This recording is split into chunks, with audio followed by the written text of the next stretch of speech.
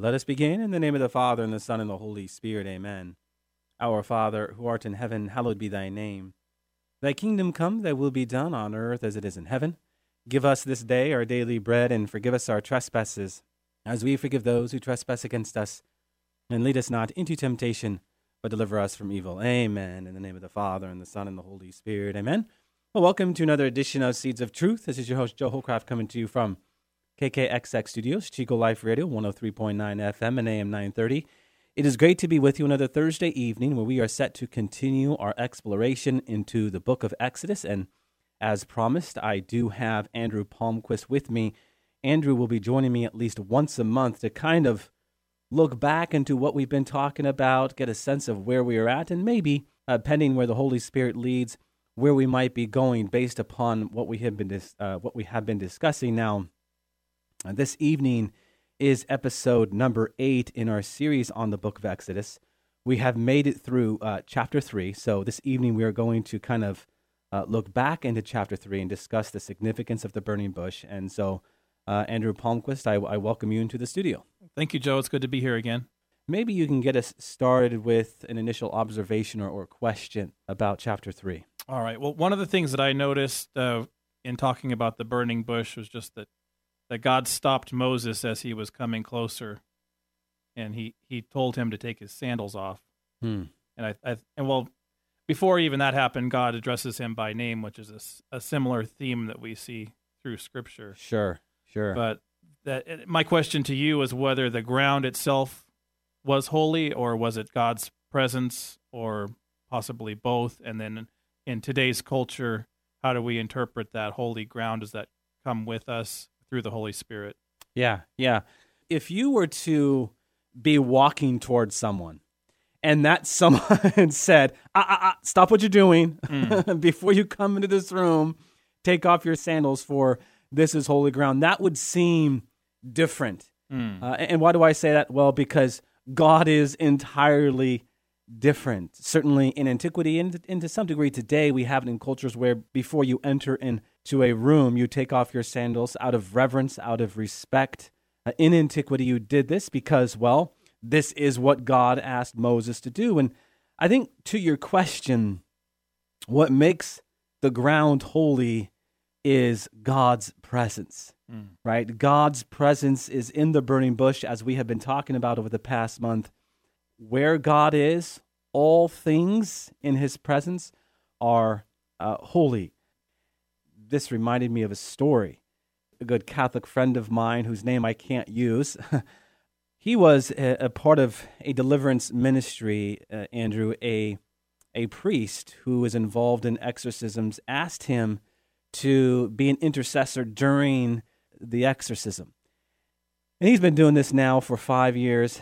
And he had shared that, in some cases, an exorcism will take a lot of time, especially if an individual is possessed with a lot of demons. What's interesting about this story is that this Catholic gentleman who was being asked to be an intercessor knew the individual who was possessed. Right? He was actually friends with him. So as he tells the story, on one occasion, this individual comes to his house. And they thought it to be a bit strange, only in that what had been taking place in recent months with respect to the deliverance ministry. Anyhow, he and his wife went to the door. They opened the door. They said hello to the individual. And as the individual tried to go into the house, this individual physically could not enter the house. Something was blocking them. After that happened, the door was shut. He went on his way. This Catholic friend of mine and his wife concluded that he couldn't get into the house because that home has been consecrated to God.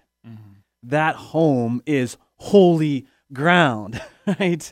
This home was made holy because of, well, clearly the way they practice their faith. If you think about it, and you see this in sacred scripture, Andrew, consecration is to make or declare sacred. The Latin consecratio is to declare sacred. So when you consecrate your home to God and all the rooms in your home to God, you are declaring that this space is sacred. The thing of it is, you have to practice the presence of God. That's right. for that consecration to mean something. And ultimately, it will and does if you do, in fact, devote yourself to God. So, and bringing up the exorcism and the demonic possession, what's the role of holy water? And we talk about holy ground. Yeah, so water is sanctified by a priest.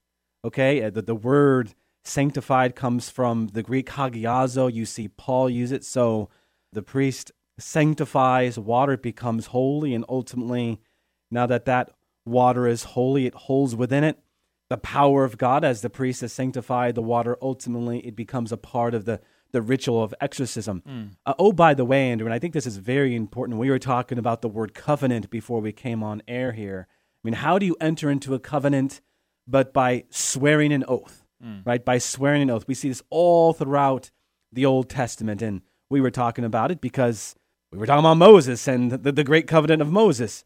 What's interesting about the word exorcism is it comes from the Greek exorcia, which translates as to oath out, right? To oath out. So you enter into relationship with God by swearing an oath, and you do so by virtue of sacraments and signs.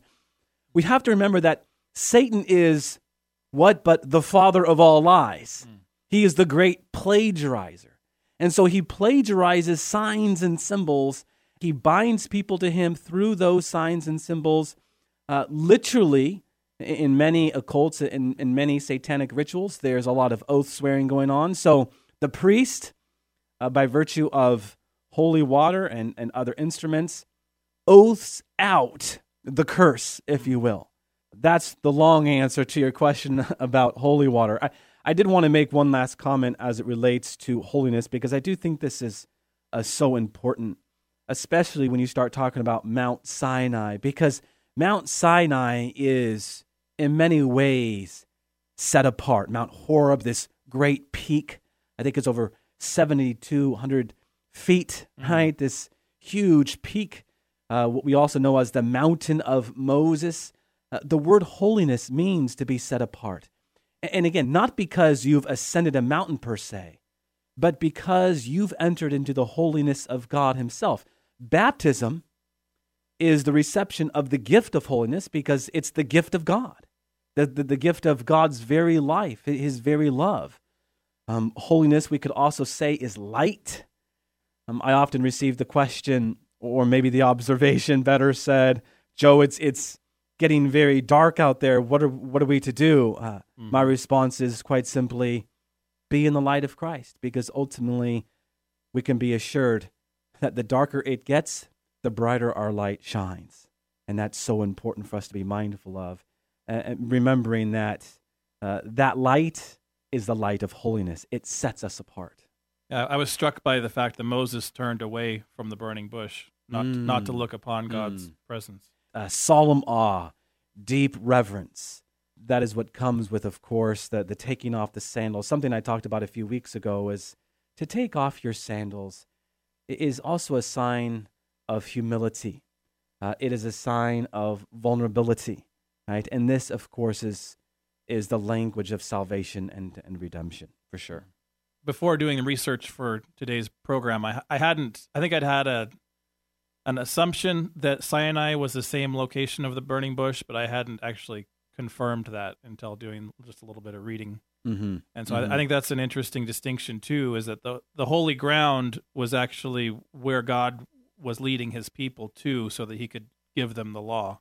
Yeah, of course, Mount Horeb literally translates as heat, and it has that name because of the burning bush. And so my other question would be to God's timing, and how that the fact that God seems to lead Moses in successive 40-year periods of his life, and at this time Moses exiled himself from Egypt, and along with him the Hebrew people had to suffer another 40 years waiting while Moses was shepherding flocks. Yeah, and there I think, Andrew, what's important to remember is that in the Bible, the number 40 has to do with probation. It has to do with trial, testing, all of which, of course, are about purification. You know, from Mount Sinai and Moses' fast to the children of Israel in the wilderness, which you speak to, and their testing, to, of course, our Lord's time of preparation for his own temptation in the desert. Mm-hmm. We see the number 40 as intricately tied to times of purification. And why? Well, because, a faith that is not tested, as they say, is a faith that cannot be trusted. It's fascinating to go into the Old Testament. I think you see the number 40 over 140 times. The few that come to mind are, of course, in the story of Noah. Rain fell upon the earth for 40 days and 40 nights.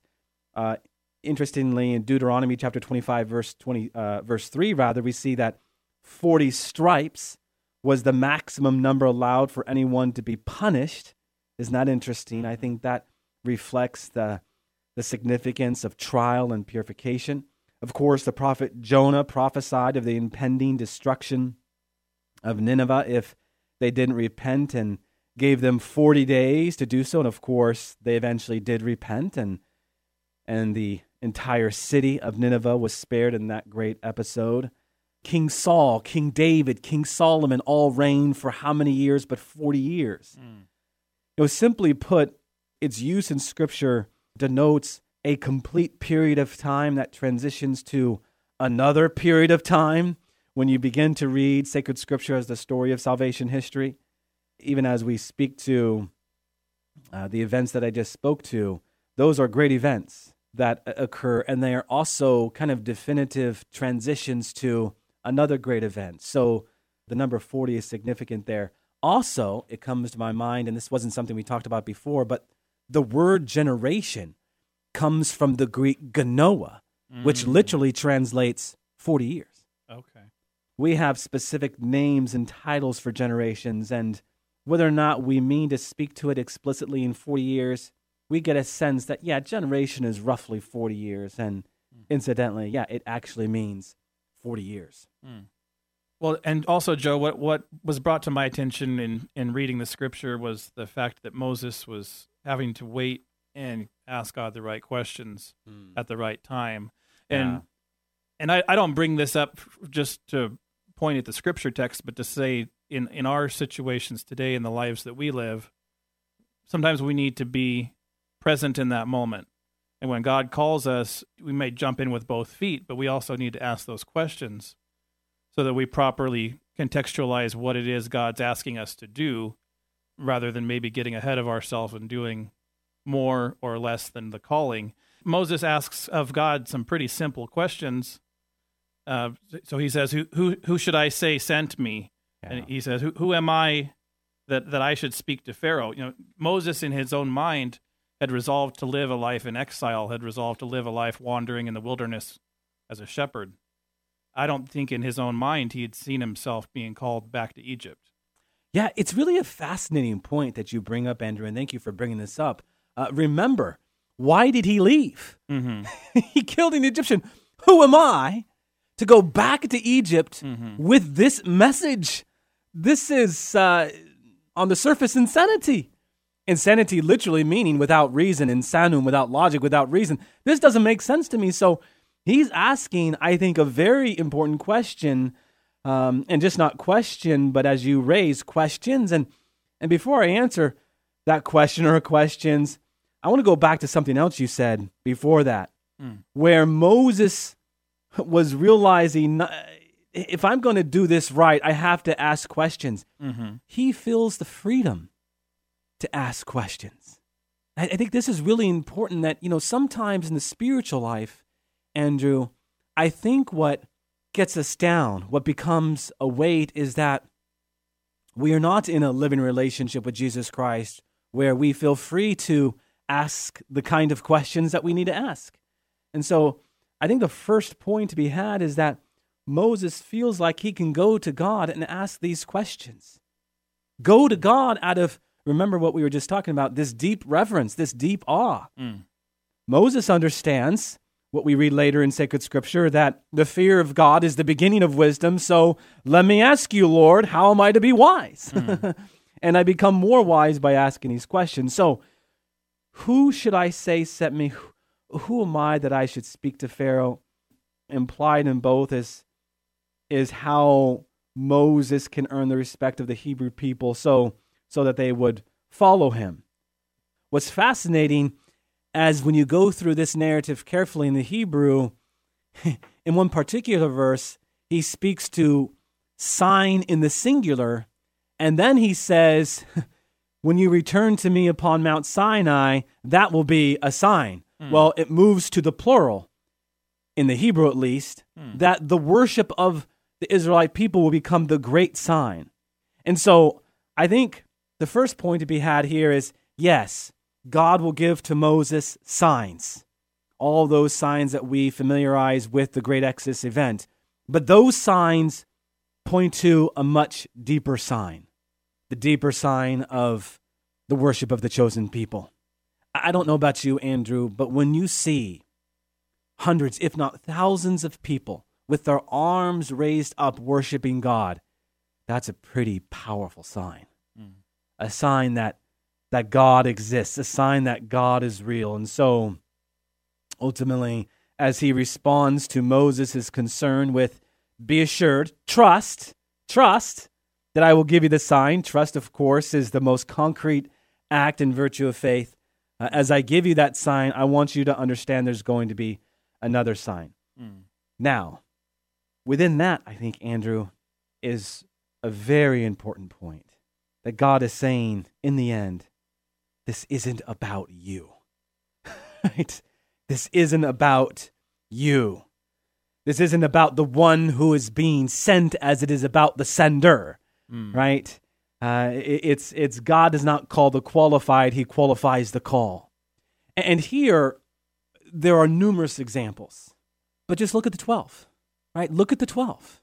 The 12 suggests at the very least that God does not call the qualified, but qualifies the call. And to those who would assume qualifications, well, who was the most qualified? Judas, right? There's a fun little letter here, Andrew, that I've shared in the past, but it's been quite some time, so I thought we could share it again, and it really hammers home this point that we're talking about now. And this letter is to Jesus, son of Joseph, Woodcrafter's Shop, Nazareth. It is from the Jordan Management Consultants, Jerusalem. The subject of this letter is a staff aptitude test written in roughly 30 A.D. Thank you for submitting the resumes of the 12 men you picked for management positions in your new organization. All of them have now taken our battery of tests, and we have not only run the results through our computer, but also have arranged personal interviews for each of them with our psychologist and vocational consultant. It is the staff opinion that most of your nominees are lacking in background, education, and vocational aptitude for the type of enterprise you are undertaking. They do not have the team concept. We would recommend that you continue your search for persons of experience in managerial ability and proven capacity. Simon Peter is emotionally unstable and gives in to fits of temper. Andrew has absolutely no qualities of leadership. The two brothers, James and John, the sons of Zebedee, place personal interest above company loyalty. Thomas demonstrates a questioning attitude that we think would tend to undermine team morale. We feel that it is our duty to tell you that Matthew has been blacklisted by the Greater Jerusalem Better Business Bureau. James, the son of Alphaeus, and Thaddeus definitely have radical leanings, and they both register a high score on the manic-depressive scale. One of your candidates, however, shows great potential. He is a man of ability and resourcefulness. He meets people well, has a keen business mind, and has contact in high places. He is highly motivated, ambitious, and quite innovative. We highly recommend Judas Iscariot as your controller and right-hand man. All other profiles are self-explanatory. We wish you every success in your new venture. Oh.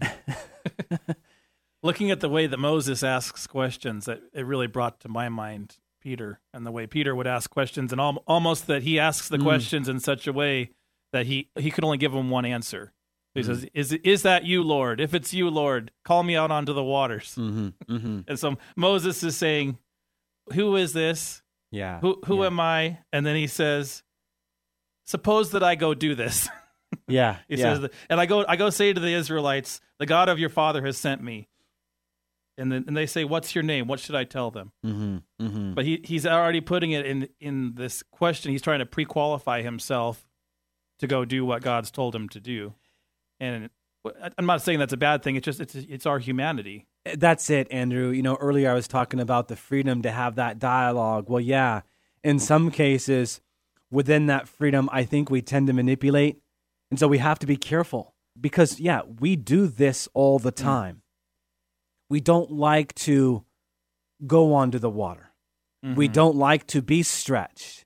We don't like to have to trust. Mm-hmm. We want every assurance that anything and everything that we do is going to work out just as we planned. But faith's testimony is, well, quite simply the opposite. I am going to send you into a place you do not know. I am going to ask you to do things that you've never done before. I'm going to give you no assurances other than your trust in me. And in the end, this is going to be the great sign. Something we should highlight, which of course is a credit to Moses, is that he went. Yeah. The action of arising and going is a sign in of itself. Essentially, it is to say that faithfulness precedes the sign. Faithfulness itself becomes the first sign to the subsequent physical supernatural signs, if that makes sense. So, yeah, no doubt you hear in that questioning that bargaining attitude. Mm-hmm. And yet, even then, he still goes. But God really only has one way to answer. So he's thinking he's being, I'll talk God out of it. Maybe I'll go, maybe I won't. Yeah. But God, because God is true and righteous, he can't play with words. He has to tell you, this is what is going to happen. Yeah, I am the way, the truth, and the life, right? All things are absolute in God. There is not an iota of playing games in God. It is what it is, right? And so that is a point well received. And I do think we should transpose this discussion into our everyday life. And I put this out to our listening audience, Andrew. How do we do this? How do we say one thing and mean another thing in our conversations with God? And so often, not only in Scripture but in our lives, God will use those things that are our weakest points, and He'll call us to take courage and go face our weaknesses as a sign and as a testimony to others. And so Moses had thought that the 40 years has gone by, everybody's forgot who I am, the Pharaoh is dead now, there's a new Pharaoh. But he's thinking he got away scot-free. Yeah. And then God says, now go back into that situation you left, and now I want you to be an example instead of being a murderer, instead of killing an Egyptian and then thinking for 24 hours you got away with it, and then realizing that the Hebrews saw what you did. Yeah, he was a murderer. And this is who God calls. We were talking before. Yeah. Paul, he was one Saul. He was the great persecutor of Christians. And this is who Jesus chooses? Why do you think Paul says, my greatest strength is in my greatest weakness? Yeah. And he was trained and raised up inside of that priesthood. Oh, yeah. Oh, yeah. Yeah. The Judaism. Yeah. I often say, Andrew, that as God writes straight with crooked lines, He chooses people, the least expected person to do His work, as a gentle reminder that it is Him who was the one working. Right. Right? He gives us the grace that is ultimately necessary to do His work. Think about the one person who might be the least expected person to become an ambassador for Christ. The unimaginable. Think about that one person where you would say to yourself, no way. No way. It can't happen. It just can't. Well, that's who God has used in salvation history to bring about His greatest work. If you look throughout just not a sacred scripture, but also in the last 2,000 years, the great agents for evangelization, most of them are converts to the faith. This is how God works. This is the stuff of God. And I think the point you raise, Andrew, is widely important. And it should humble us. It should humble us. And just by way of postscript to this point, for this reason, we should allow the least expected person to challenge us. Right? and not think it's strange. Yeah, we should never say, "Who are you to say to me?" And it reminds me to not despise humble beginnings. Amen. Who can be more humble than a lowly shepherd? Who made himself totally and entirely vulnerable on the cross. Right?